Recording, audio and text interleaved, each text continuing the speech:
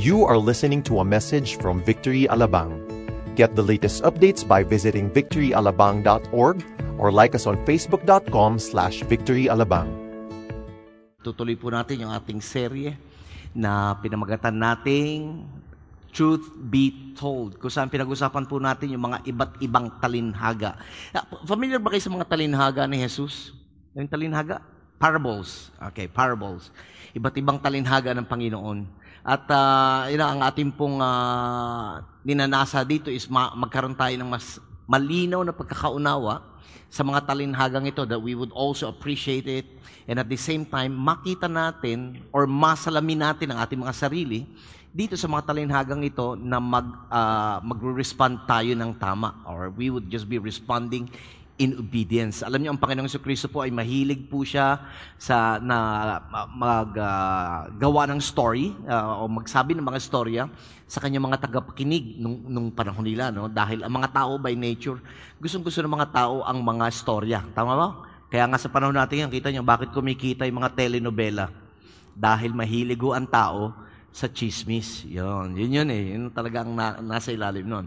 And so, Jesus would normally use parables to declare the spiritual truth, mga katotohanan patungkol po sa kaharian ng Panginoon sa isang istoryang mas naiunawaan ng mga tao. Ang layunin po ng Panginoon ay maintindihan nila sa pinakasimpleng paraan yung storyang yon, and yet, merong konting may subtle na hagod doon ng Panginoon dahil nais ng Panginoon ito lalo na ipaintindi doon sa mga interesado na katulad nyo. Ang Panginoong Jesucristo po, alam niya yung he's a good steward when it comes to the truth of the kingdom of God, because ang kaharian po ng Panginoon ay napakalawak, ito po ay napakamakapangyarihan. It is so powerful that it can change lives of people. And so what he would normally do is that he would tell them a story, a parable, na naghahayag po ng katotohanan spiritual about the kingdom of God, kasi madalas ang kausap niya, crowd, maraming tao. And so, doon sa mga interesado na katulad nyo, tignan mo yung katabi mo, sabi mo, interesado ka. Harinawa. Sa mga interesado, doon niya inihahayag yung katotohanan sa likuran ng mga istoryang yon. So, yun po yung talagang binibigyan ng emphasis ng Panginoon. So, ito ho'y nakatago doon sa mga hindi interesadong matutunan ang talagang meaning ng mga talinhaga, dahil sa totoo lang, noong panahon ni Jesus, hindi lahat ng sumusunod sa Kanya talagang sumusunod sa Kanya as in sumusunod. Meron mo doon kaya sumusunod kasi napakain. Parang yung binasa kanina ni Jeff, napakain lang, nakatikim ng libreng almusal. So, para makatipid daw, lagi nang nakasunod kay Jesus. Yung iba naman, nakikisawsaw lang sa popularidad ni Jesus. Kaya nandun nakikinig. Yung iba naman, mga abang lingkod. Inaabangan yung mga maling sasabihin ng Panginoon. At lang sa ganun, siya ay mapulaan at makusahan. At dahil siya'y kinaiingitan, lalo na ng mga reliyosong tao, mga Pariseo, Saduceo, ang nangyayari po ay inaabangan nila ang Panginoon na magsabi ng mga bagay-bagay na gagamitin nila laban sa Kanya. So, iba't ibang tao ang nakikinig sa Panginoon. Parang sa panahon natin ngayon, iba't ibang uri ng tao ang nakikinig sa Panginoon, kahit sa ganitong setting, even in a church setting, we have different people, a crowd, so to speak, that would normally and regularly hear the preaching of the Word.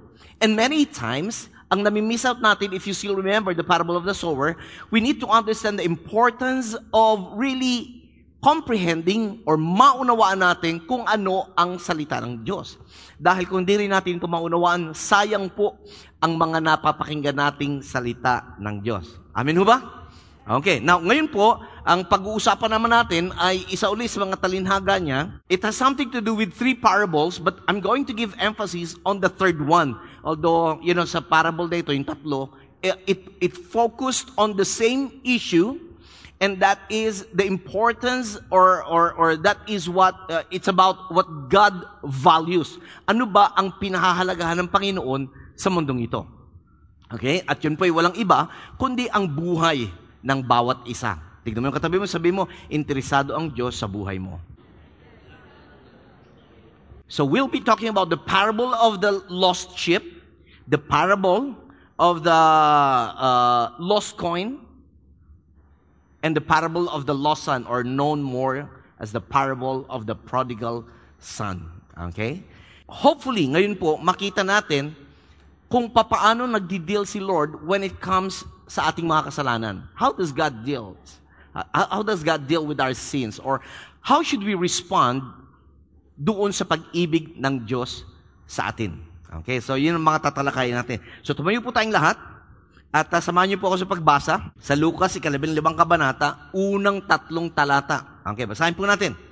Sabay-sabay, ng malakas. Go! Now the tax collectors and sinners were all drawing near to him. And the Pharisees and the scribes grumbled, saying, "This man receives sinners and eats with them." So he told them this parable. Father, we thank you as we come before you, humbling ourselves, acknowledging that apart from you, we can do nothing. Lord, sa umagang ito, samahan niyo po kaming muli sa pag-aaral ng inyong salita.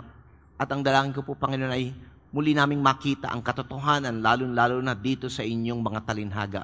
Banal na Espiritu, we welcome you in our midst, O God. And we acknowledge you are and will always be our teacher. That you will teach us all things and you will guide us into all truth.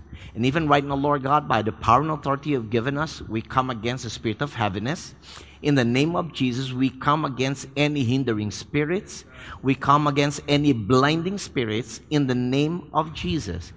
And we command you to get out of this place in Jesus' name. And so, Father God, I speak freedom from knowing and understanding your word.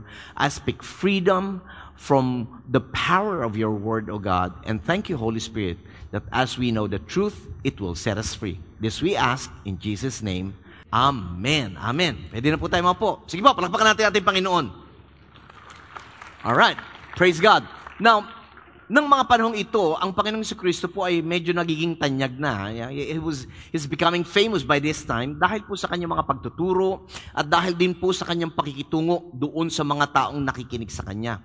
At ito pong dahilan kung bakit siya kinainggitan at kinainisan ng mga reliyosong tao, ng mga Pariseyo, ng mga Saduseyo, at makikita po natin, ang sabi po rito, yung mga tax collectors, mga taga-BIR, at saka yung mga makasalanan, yun po ang palaging nakasunod sa kanya.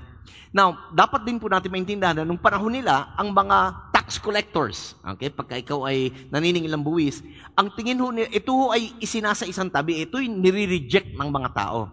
Ito po, tawag po sa kanila mga outcast ng society. Mga taong hindi pinapansin, mga taong kinaiinisan, mga taong galit na galit sila, dahil ito po yung mga Hudyo, yung mga tax collectors nito, ito yung mga Hudyo, pero nagtatrabaho sila sa Imperyo Romano, na kung saan itong Imperyo Romano ay talagang ginigipit sila pagdating sa kanila pong mga taxes. So kaya galit sila.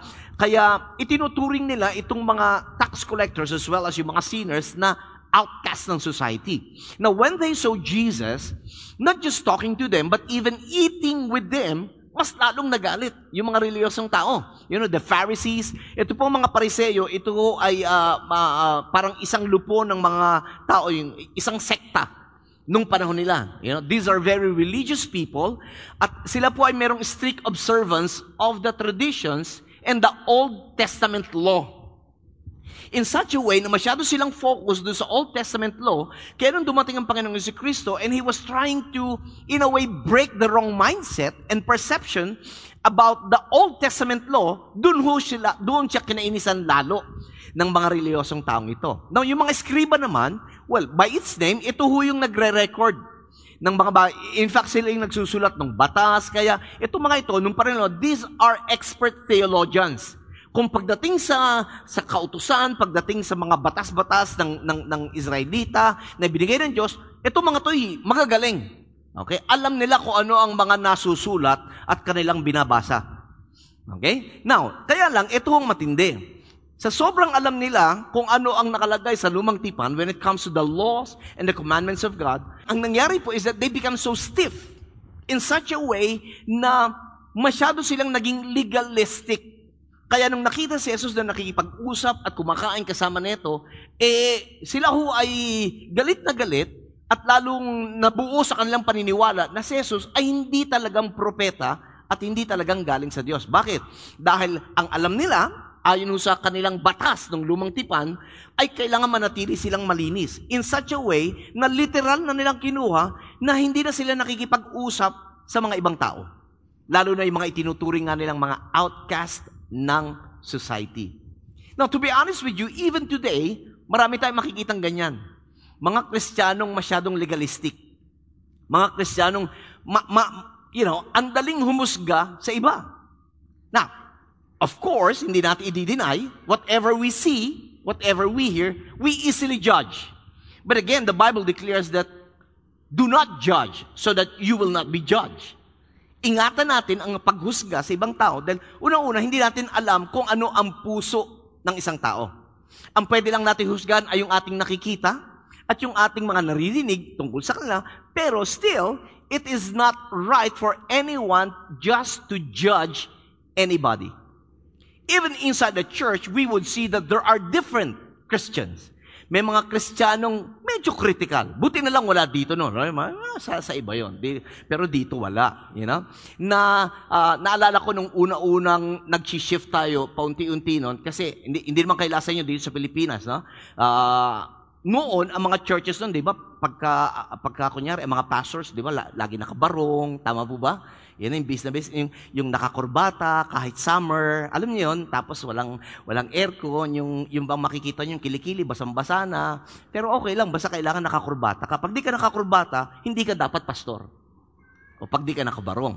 And so when we started lowering down a bit yung ating pananamit, we received a lot of criticism on that. And so, well, again, different perspective, different understanding, but the point is this: what is important is our heart. Amen. We can look holy on the outside and yet corrupt in our hearts. Are you following me? That's why the Bible says only God can judge the people, because only God can see our heart. And this is what took place. Kaya nga, nung nagagalit ang mga Pariseo at ang mga reliyosong tao, when Jesus started to mingle with the sinners and with the tax collectors, the outcasts of society, they started criticizing Him. And so kaya sabi rin sa verse, and so He gave this parable. He told them this parable. Now, itong parable na ito, na isang unang ibinigay ng Panginoon, and I would say, ngayon pa lamang, na ang kabutihan ng Diyos, God's graciousness, is far greater than man's sinfulness. Ang kabutihan ng Diyos, that's the graciousness, ang kanyang kabutihan, kagandahang loob, ang kanyang pabor, ang kanyang pag-ibig, ay higit-higit na malayo. You know, mas higit pang malayo kaysa sa kasalanan ng tao. It is so easy to judge the sin of people. Napakadaling humusga, hindi ba? You know, I remember there was a time na may mga kasama akong mga, hindi naman kabataan, pero young people, mga single noon, na mga Christians who love the Lord so much, and they are so on fire for God. The only challenge was that they have tattoos. May mga tattoo, you know. And so, when we enter the church premises, at nakita nila yung mga kasama ko, you know, nahiya ho yung mga kasama ko. Gusto nilang itago yung mukha nila sa kanilang bulsa. Dahil kung titigan sila mula ulo hanggang talampakan. Now, I don't want to make any comment on that, pero the point is this, simple. Again, it is so easy to judge other people. And kaya nga sabi ng iba, bakit nakikita natin yung muta ng iba kung saan hindi naman natin pinapansin yung troso mismo sa ating mga mata? And also the Bible says, what's the golden rule? Come on. What's the golden rule? Do unto others what you like others do unto you. Sunny's version, do unto others as if you are the other. Yeah. So kung negative, wag mong gawin sa iba yung ayaw mong gawin nila sa iyo. Wag nating husgahan yung iba kung ayaw mong husgahan ka rin. Hindi lang na ibang tao, kundi ng Diyos. Are you still here? Okay, now, let's go through with this. Now, makikita natin that even, again, when we talk about the grace of God, kaya, you know, I pray that God would really open our understanding in the area of His grace. Bakit? We're not even scratching the surface ng grace ni God. Pagka sinalin mo kasi, ang grace parang biyaya lang, o kabutihan, o kagandahang loob. Walang masyadong impact. But when we start to understand what the real grace of God is, mamamangha ka. In fact, the reason why we are all here is because of the grace of God. The reason of who you are and what you are, the reason behind this, is simply because of the grace of God. Wala tayong may pagmamalaki sa buhay nito apart from the grace of God. You are what you are. We are what we are only by the grace of God. Kaya nga yung grace na yun ang palaging ginagamit ng Panginoon even when we were saved. The Bible says we are saved by grace through faith. We don't deserve it, but God still chose to give it to us.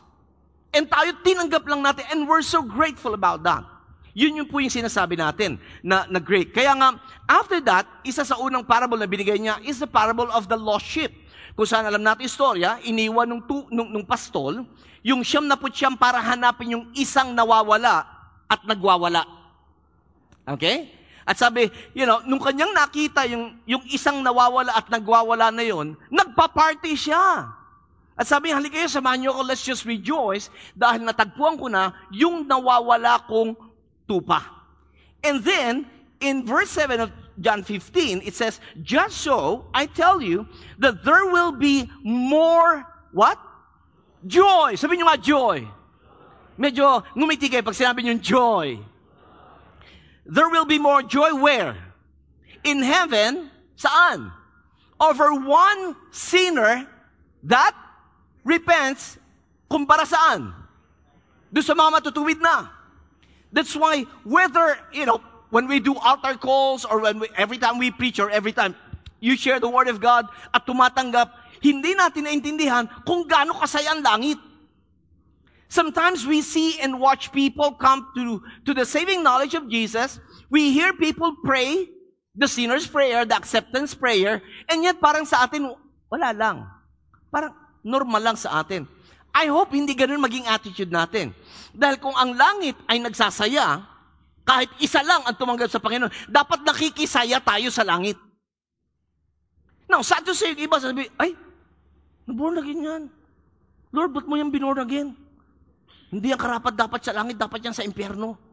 Yeah? Now, we don't need to have that kind of attitude. Why? Because, number one, God loves everyone. Hello? Tignan mo yung katabi mo, sabi mo, hindi lang ikaw ang love ni Lord. That's why the Bible says, for God so loved the world. And because of that love, what did He do? He gave. At anong binigay ng Ama? Hindi pipitsugin. Binigay niya, may heavy yun, begotten Son. And I believe with all my heart, with all conviction, kahit na ikaw na lang ang nag-iisa sa mundong ito, papadala pa rin ng Ama ang kanyang anak para mamatay, para kamalagtas lamang. Amen. That is the grace of God. We don't feel we deserve it. We don't even understand why God saved us. See, Jesus, the Bible says, greater love has no man than this, that He laid down His life for His friends. We need to value what God values. And as far as God is concerned, He values the lost soul. That's the reason we have the responsibility to share the gospel to everyone. I'm not talking about having a microphone at mag-preach ka. Well, if God has called you to be a preacher, why not? But even when you share the changes that took place in your life, your testimony. Alam niyo ba kung saan galing ang testimony? When you overcome every test, it becomes a testimony. Kaya nga testimony. Patotoo yan. Why? Because this is what I believe. Ang Kristiyanong walang patotoo, hindi totoo. Ang Kristiyanong walang patotoo, hindi totoo. You know why? Because God is in the business of changing lives. That's why as far as the lost is concerned, God is willing to leave everyone just to look for that lost one. Amen. Kaya sabi ni Jesus, kung ang langit nagsasaya, dapat tayo nagsasaya. Dapat excited tayo mag-share ng gospel. Excited tayo i-share si Jesus. Wag lang yung mga telenovela ang i-share natin. Are you getting what I'm saying? Now, hindi lang yon. After that, di ba, the next was the parable of the lost coin. Oh, by the way, para maintindihan natin, during the ancient times, yung mga babae po, lalo na yung mga kadalagahan, pagka mag-aasawa na yan, binibigyan niya ng 10 silver coins. Yung minsan ginagawa nilang parang bahagi ng kanilang pag-aadorno, Basta meron silang 10 silver coins. And that silver coins, they treasure that. Bakit? Ibinibigay sa parang bahagi na rin ng dowry or whatever they wanted to call that. Now, yung parable of the lost coin, the Bible says, yung babae, nawala yung isa. Isa lang. Sabi niyo nga, isa lang. Isang coin lang, silver coin. And what did she do? The Bible says, is what? Naglinis siya. Sinindihan yung kanyang lampara, naglinis, hinanap, hanggang matagpuan yung nawawala niyang pilak. Ganon. And then, also in verse 10 says, just so, I tell you, inulit-ulit, there is joy before the angels of God over one sinner who repents. Now, imagine this, kung isang kaluluwa lang, nagpa-party na sa langit, gaano pa kaya kung marami yan? Feeling ko tuloy, baka kaya kumikidlat at kumukulog. Ang dami na born again eh. Sa sobrang taya, pagka napapatalon sila, gumagano. Naisip ko rin, baka rin kaya pag lumilindol dito sa sobrang saya, yung vibration sa langit, nayayanig yung mga tectonic plates. But kidding aside again, we see here that there are common threads. May common thread dito. Number 1, may nawawala. Pangalawa, hinahanap yung nawawala. At pangatlo, nagsasaya sila pag nakita yung nawawala.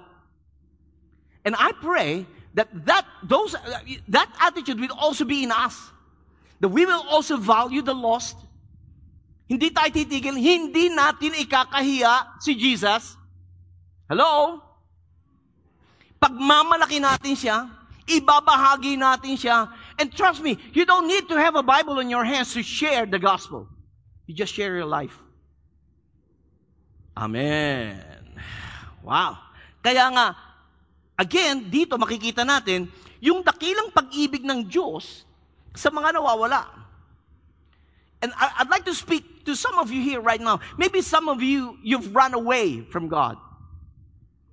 Maybe some of you, you're here, you've been attending church services like this, and yet you know that in your heart, you're far away from God. Sometimes you wanted to go back, and yet parang, napipigilan ka because the devil is out there to condemn you. The devil is out there to say, lalapit-lapit ka pa kay Lord. Tatawag-tawagin mo sarili mong Christian, tapos paulit-ulit din naman kasalanan mo. Puro ko I repent, tapos I repeat.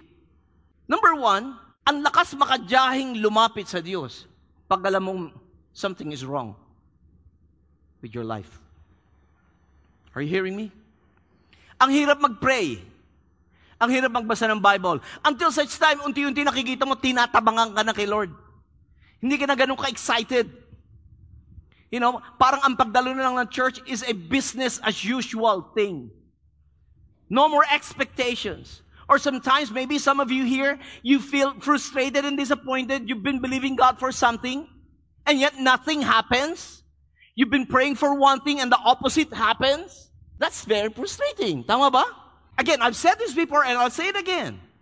Ang isang taong backslider doesn't need to stop attending church. In fact, out of love, let me say this.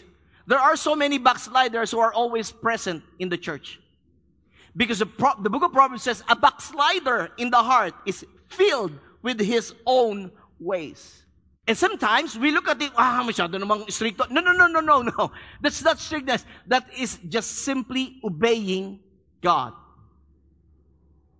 That's why we need the Holy Spirit. That's why we need, to read the Word of God regularly. That's why we need to be in a small group.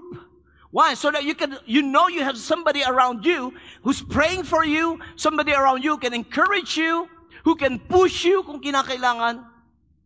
Why? Because it is really hard to walk alone in this faith journey. You can never run away from the love of God. You can never run away.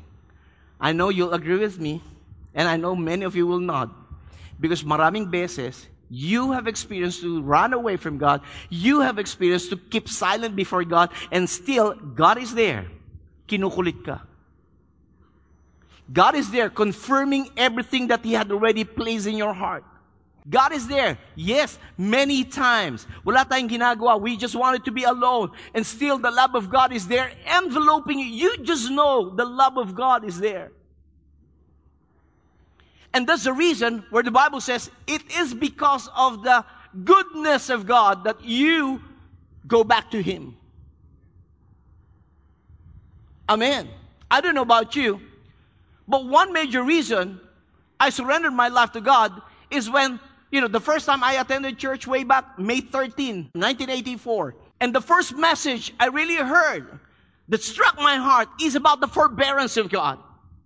That God is so patient with me. Andun ako sa upuan. Trust me, I was wrecked on drugs. I was on drugs nung time na umatin ako ng church. And pinagtitripan ko yung mga nagtutugtugan na, wow, man, ang kanta pa namin nung gaganda, alive, alive, wow, heaven.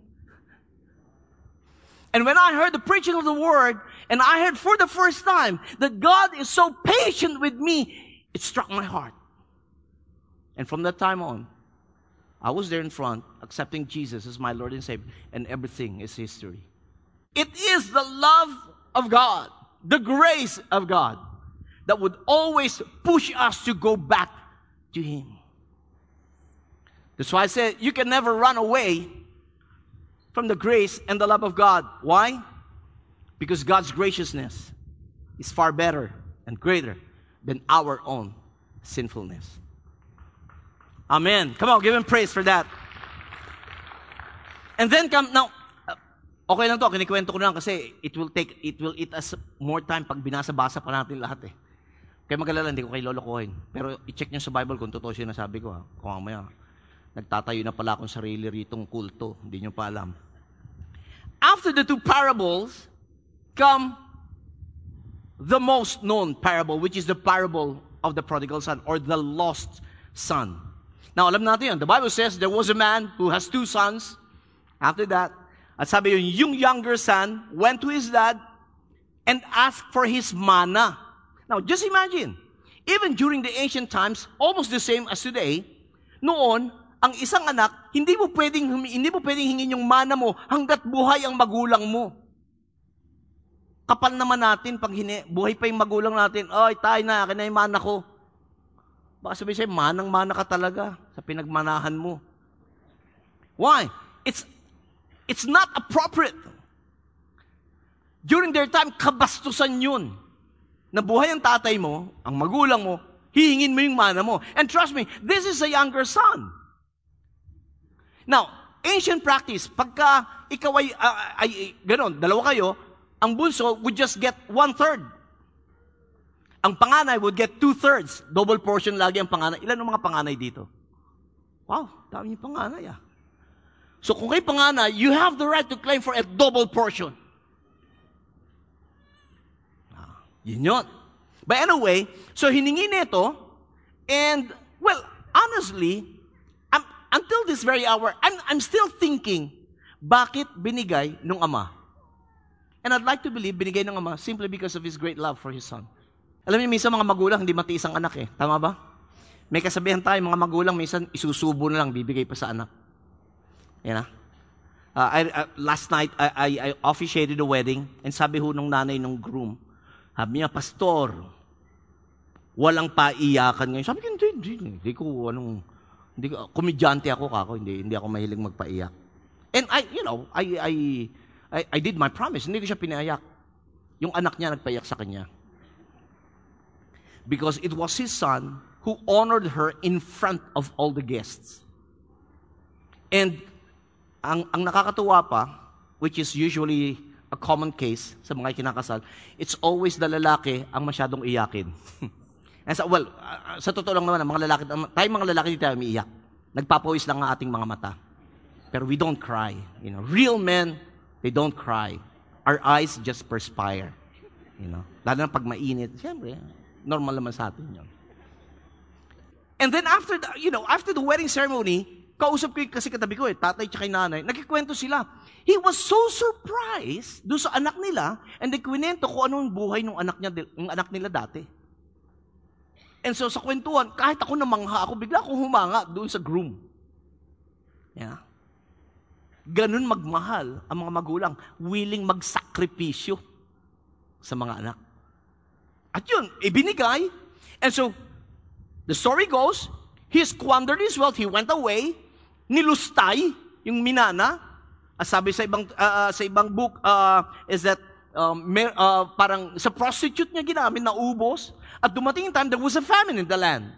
At wala nang natira, so he has to work. At alam niyo kung ano yung pinasok niyang trabaho? Magpakain ng baboy. Now, this is another a good perspective, an interesting thing. Ang mga Hudyo, mapupunan niyo, wala akong mahirap na Hudyo. Walang mahirap.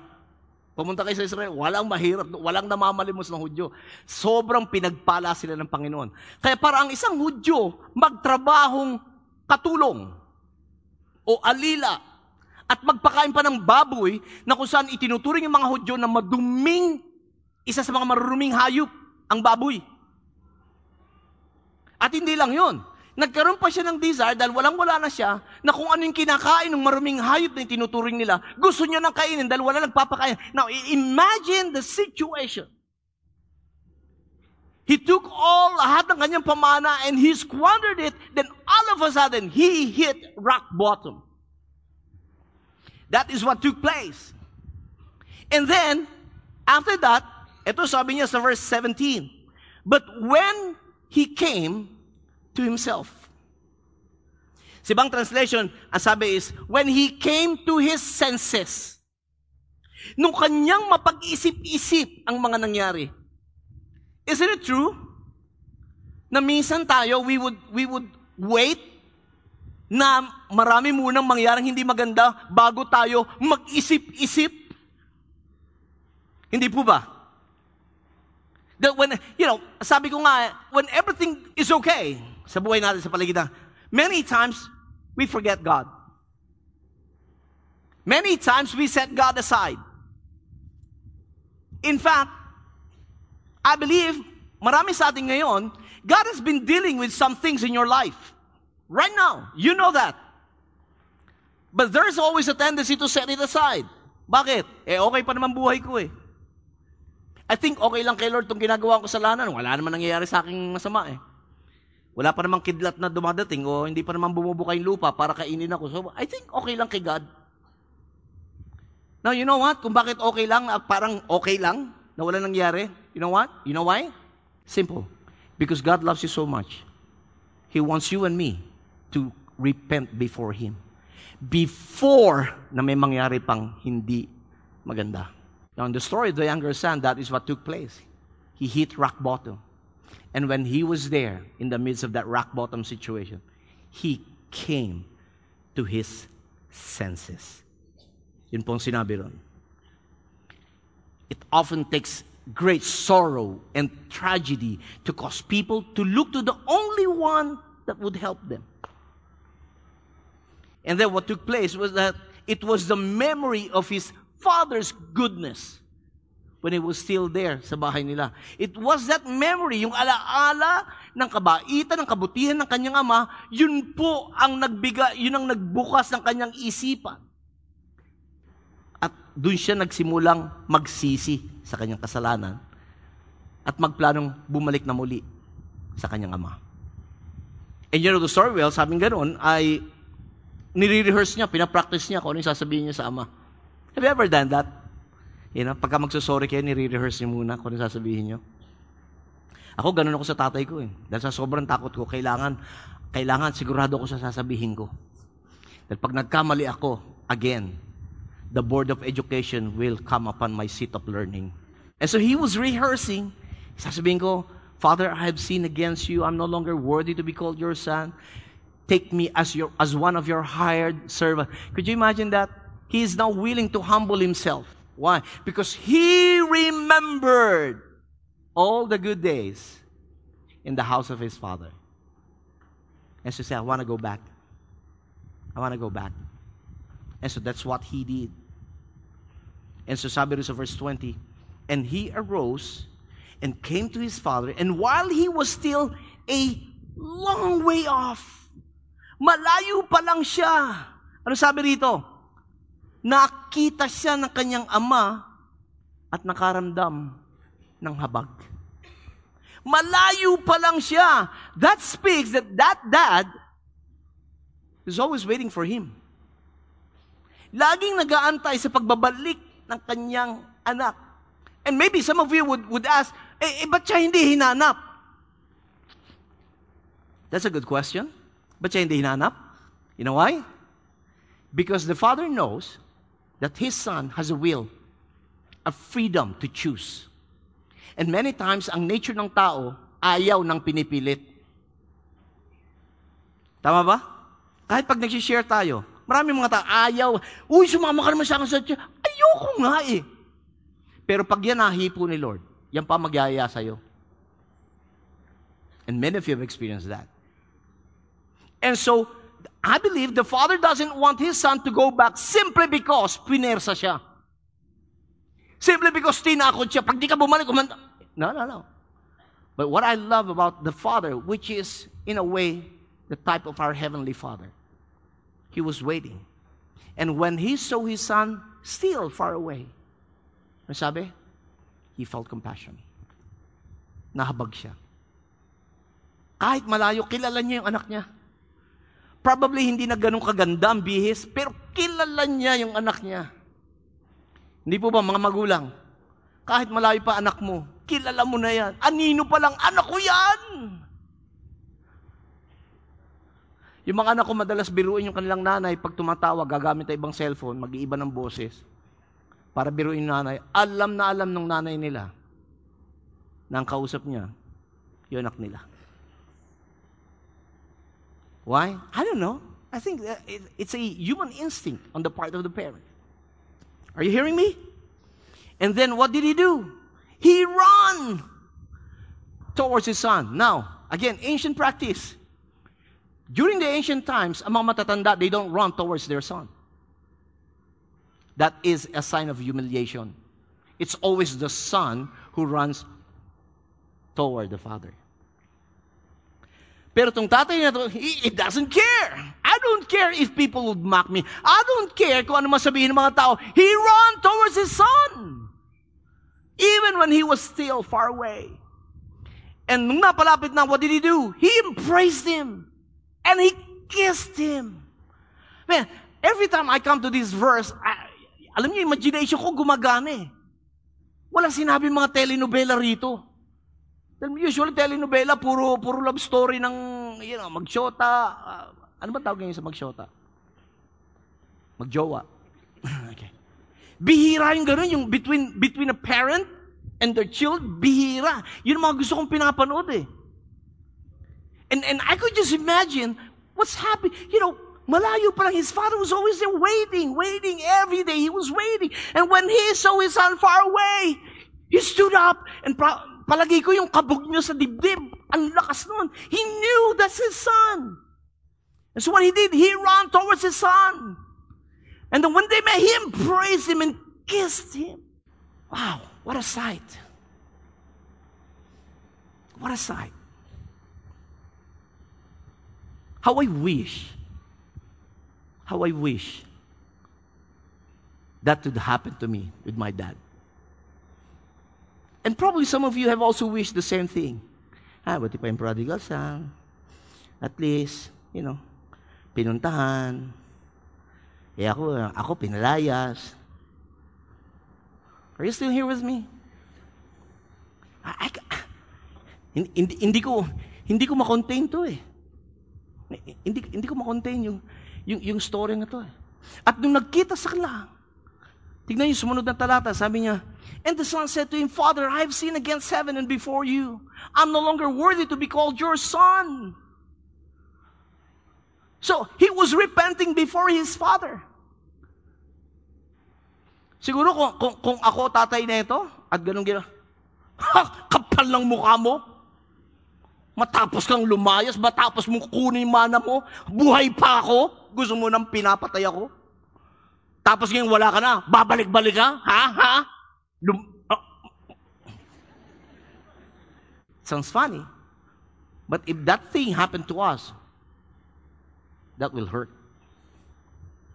Because I believe, if there will be the last person na pupuntahan natin, that will be our family. And if the last person na alam natin pupuntahan natin, at tinakwil pa tayo, where would we go?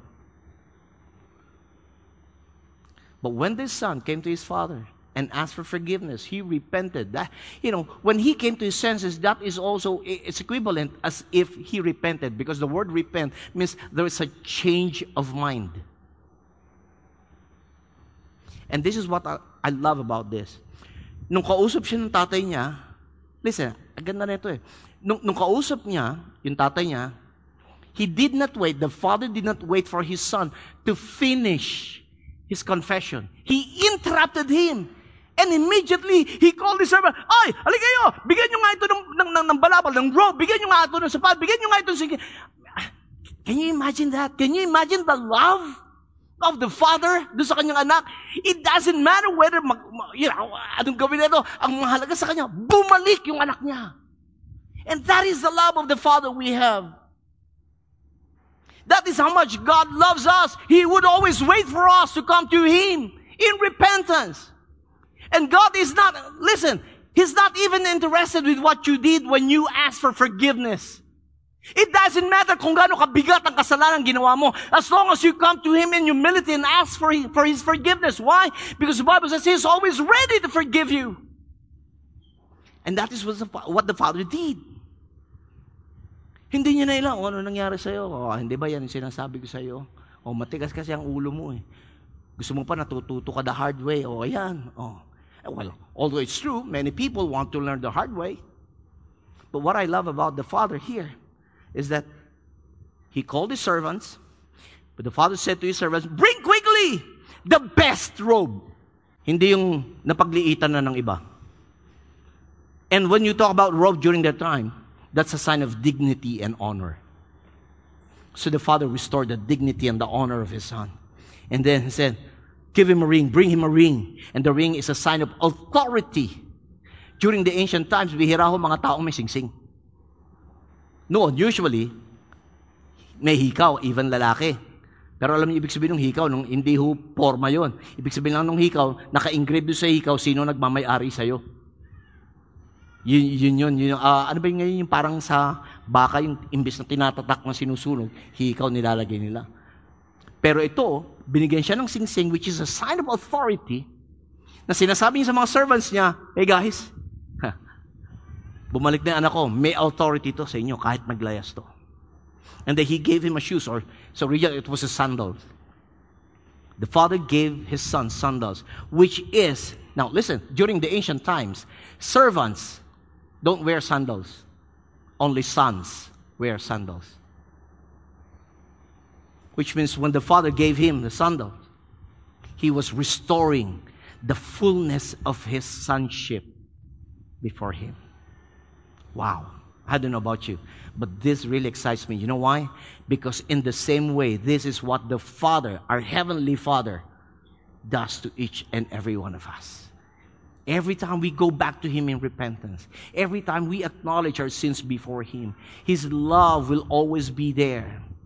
Kaya nga natin lagi sinasabi na, yung pag-ibig niya, hahabulin at hahabulin ka niyan. Many times, God will do His part in reaching out to you again so that you can be restored. And many times we have set aside, many times we have closed our ears. Ayoko na, anything to do with God, ayoko na yan. But thank God, si Lord hindi nagsasawa sa atin. Only, let me just give this warning, only, wag na nating antayin na dumating tayo sa punto na sa sobrang kalyo na ng puso natin, hindi na natin pinapansin ang tawag ng Panginoon, and we will end up in misery and tragedy. Are you still here? And then He said, "And bring the fattened calf, kill it, and let us eat and celebrate." Why? For this my son was dead and is alive again, and he was lost and is found, and they began to celebrate. Wow. In the same way, this is what God does to each and every one of us here right now. You know why? Because God's graciousness is far greater than our sinfulness. I don't know about you, but even as I preach this message, I just feel the love of God, overwhelming love of God. Overflowing. Some of you may even ask, kung love ako ni Lord, bakit ganito nangyayari sa buhay ko? That's a good question. And trust me, whatever negative things ang nangyayari sa buhay natin, please don't blame God. Wala siyang kinalaman doon. He may have allowed it, but trust me, wala siyang kinalaman doon. In fact, we are all products of our decisions. Way back. And sad to say, we are also product of other people's decision. Way back. Amen. Are you still here? Nagparty sila dahil nagbalik ang anak. Well, let me say this. Hindi doon natapos ang storya. Dumating yung kuya. Narinig yung party. May retro. Yeah. So he went immediately to the side. Ano meron? Bakit may party dyan? Ay, yung kapatid nyo na naglayas. Yun hubang nagwaldas ng pera ng hindi ba may mga ganong tao lakas manulsol? Ay, bumalik ho. Andiyan ho, kaya ho kami nagpaparte. Ay siya, ay kasayak-saya namin ho din eh. Ay nagpapatay ang inyong tatay. Yung pinakamatabang baka.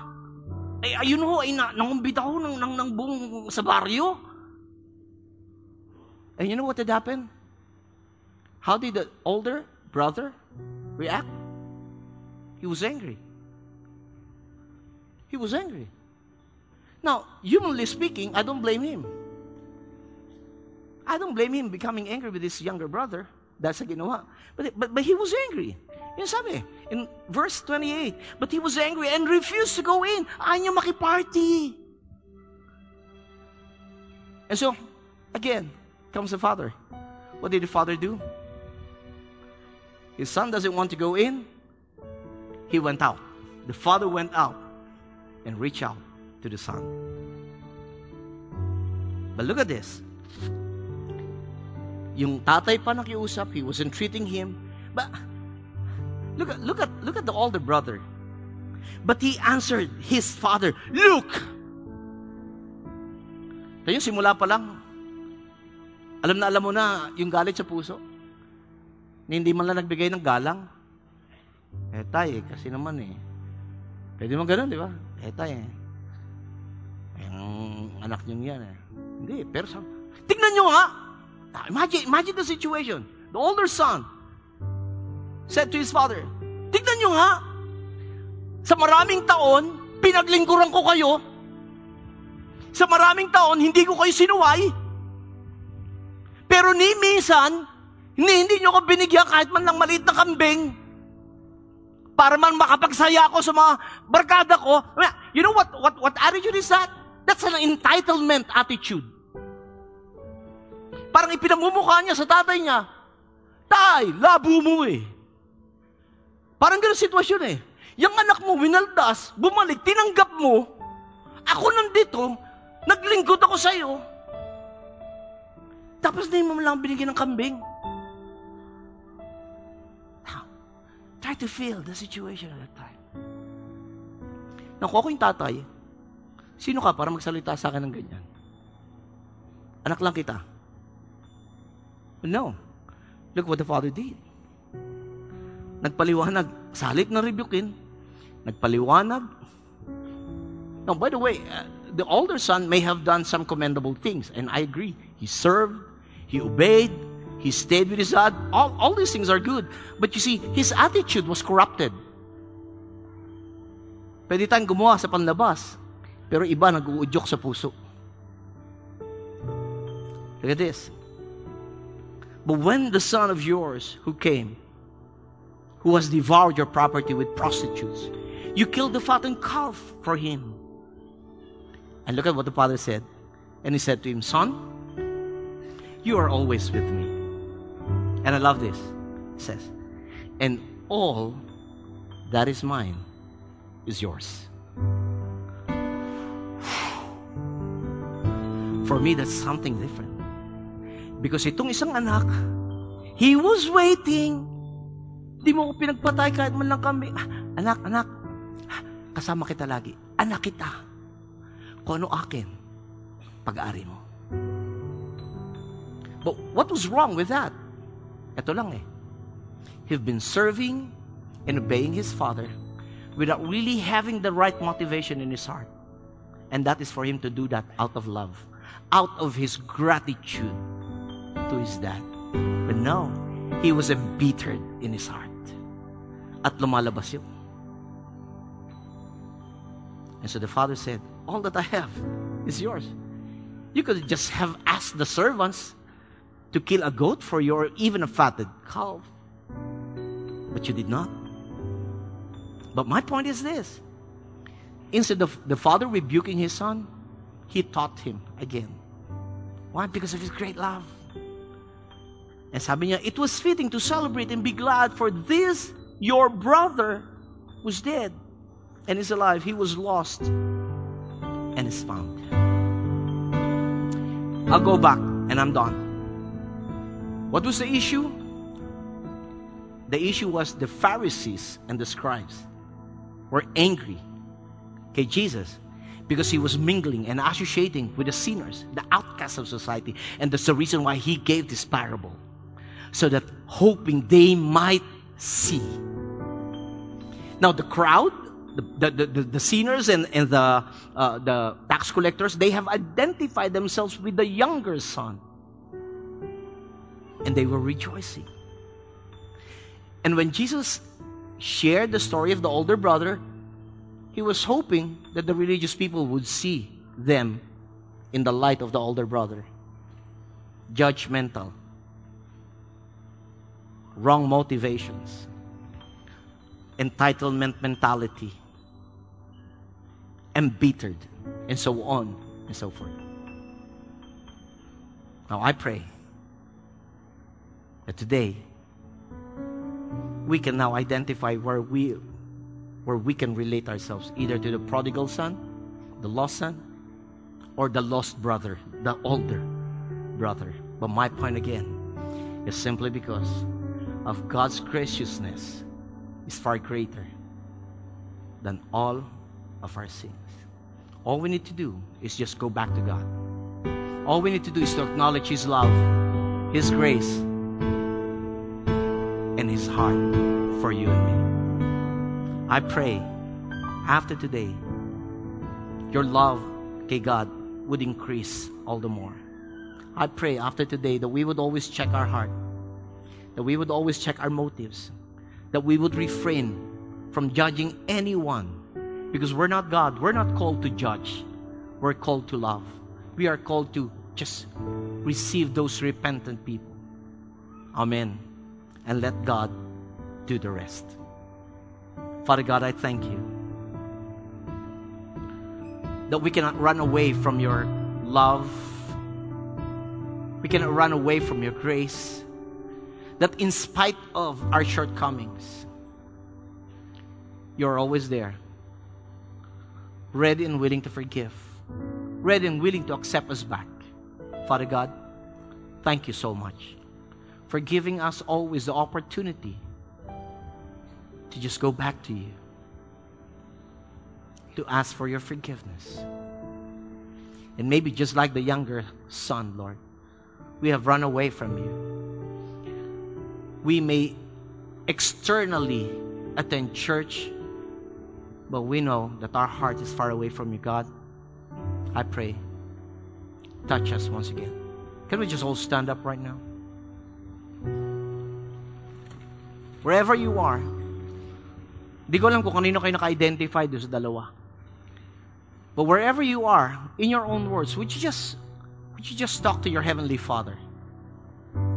If you're here and you need to just go back to God, if you just need to repent and ask God for forgiveness, if you have not made Jesus the Lord of your life, if you have not really surrendered your whole, you can do it right now.